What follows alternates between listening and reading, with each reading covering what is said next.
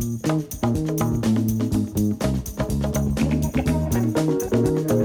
listening to Detroit Today on 1019 WDET. I'm Stephen Henderson, and as always, thanks for tuning in. This week, the group leading the political charge for LGBT rights in the state, Equality Michigan, elected a new chairman of its board. That man is Jim Murray. He's the president of AT&T Michigan. Jim is also a Republican, and he pushed members of his party in the state capitol to consider expanding rights for gay people here in Michigan. It's an interesting time to fight for LGBT rights and to be a Republican led by an administration that is taking form under Donald Trump. Here to talk about all of that is Jim Murray. Jim, welcome to Detroit Today. Thanks for having me here. Absolutely. So I think a lot of people would look at this and say, well, how does that work? How can you be the chair of Equality Michigan and also a Republican? Well, they're not mutually exclusive. Right. I mean, you can be both. Right. You know, there was a time when I started back in this business. I'm president of AT&T, but I've also I spent about 15 years in the Capitol working for the Republicans. Right. In fact, the Speaker of the House back when. And there were, at that time, a dozen, maybe 15 or so Planned Parenthood endorsed Republicans. I mean, we've had our moderate wing in the past, and it's not the case now. Yeah, I mean that wing seems to be on the ropes or quiet. Somewhat, I mean, on the ropes is probably a good way to put it. Yeah. The resurgence of the Tea Party, in 2010, and has. They kind of wiped out the moderates for a while, but that doesn't mean that they're not around, and they're all around. They want the Republicans that are out there that are on the moderate side like me. They we like the fiscal policy. We're for those kinds of programs, but there's a little bit of a libertarian going through us where we don't care what you do behind closed doors, as long as it doesn't affect anyone else. Sure. And talk about this fight here in Michigan, which we've had for a long time, a long-going argument about the scope of protections for LGBT citizens. It does seem like we've made some progress, but it also seems that because of the dynamic you're talking about, the rightward shift of the Republican Party, that's been a tougher fight than it should have been. Yeah, there are a lot more forward-thinking Republicans out there than you might think, and it's really hard to win some of these primaries when you support some of the social issues that they might support even secretly. So. How do we do it? I mean, I think what is happening, and we've seen this really big shift even in the last 10 years. When I was in the legislature in 2004 or 5, I can't remember what year it was, when the marriage proposal was being put on the ballot. Even Democrats were in support of that. Sure. Because they were, a lot of times it was because they were fearful that Jennifer Granholm was in support of that. Right. That there would be a voter backlash if they didn't support That's correct. But, fast forward 10 years now, there isn't a Democrat that would think about doing that. Right. And there are Republicans that wouldn't think about doing that. And I think it's just because there's been a shift socially in America on that, and they know more gay people now. I think. You think that's? I think that has a lot to do with it. They realize that oh my gosh, my cousin's gay, and he's still the same cousin that I've known for 30 my years, whole life, except right? he has a boyfriend. Yeah, right. And they they just kind of realize that it's not that big a deal. Yeah. It just isn't. It's So now we've got the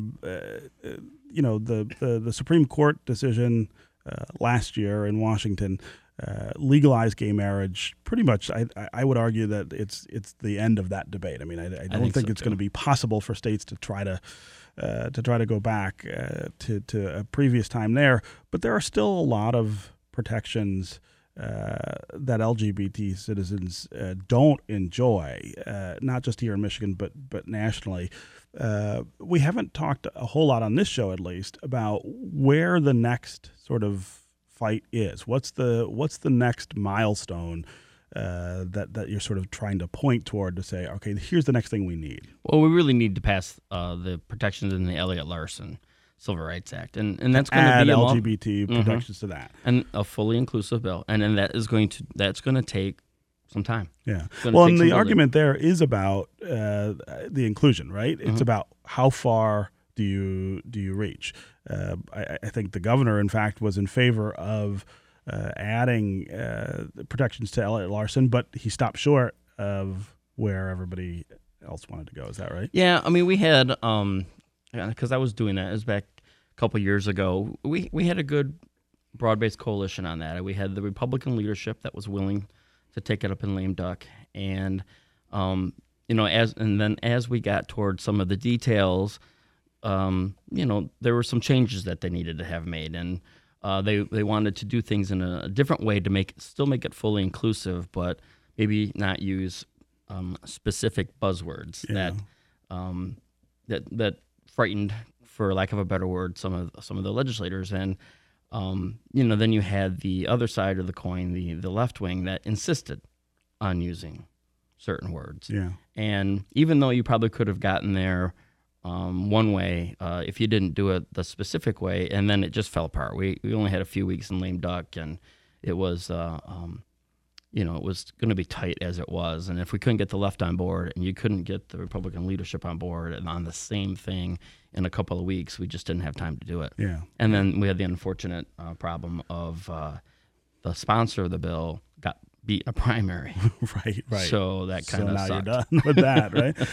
But the prospects going forward to sort of revive that debate. It's going to be difficult. It's going to be difficult. Yeah. We don't have the same leadership and control as we did. That's another thing. You're somebody who's been around the legislature a long time, remembers when it took you 10 years in the House to become Speaker. Yeah. Now it takes two.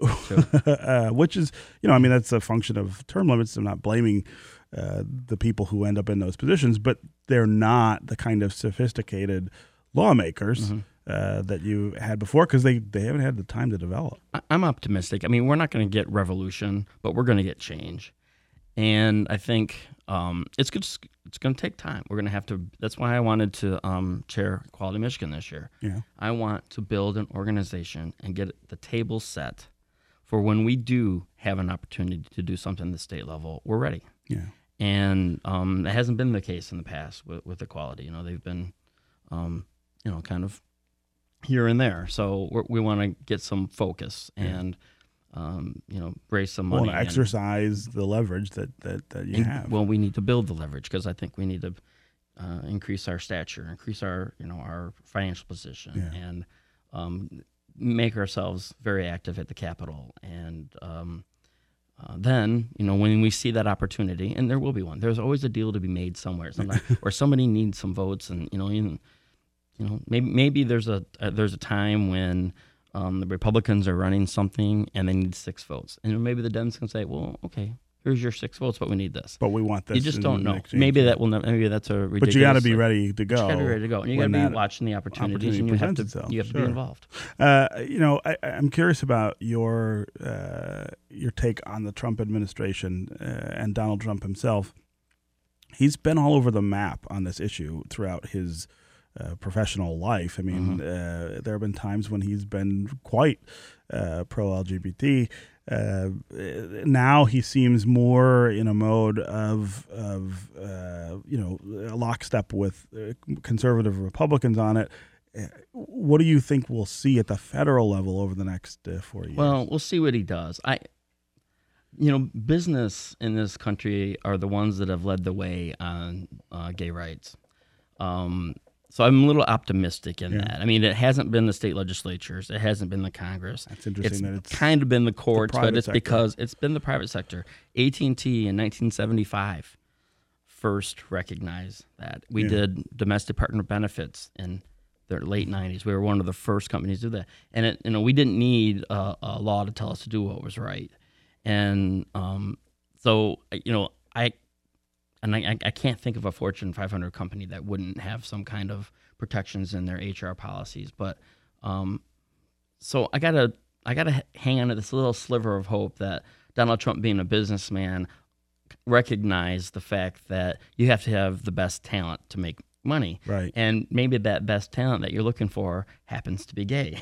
And it shouldn't matter. And we're should be more focused on the where talent. Michigan should so we're worried about Trump there, but we don't want the best leaving MSU or U of M to want to go work someplace else because they don't have protections here in the state.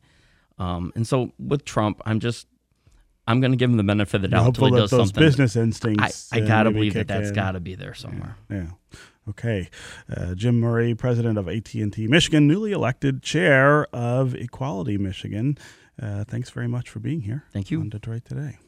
All right, that's going to do it for us today. I will be back tomorrow. I hope you will too. Detroit Today is produced by Laura Weber Davis and Jake Neer. Our program director is Joan Isabella. The technical director and engineer is Matthew Trevethan. And our associate producers are Addie and Aaron. Detroit Today's wonderful theme song was composed by WDET's Sam Bobian. Tomorrow on the program, I'll welcome Phil Pavlo, Republican state senator, in to talk about the week's news, and we will talk about the new episode of our podcast, Created Equal. This is 101.9 WDET Detroit, Wayne State's public radio station. See you tomorrow.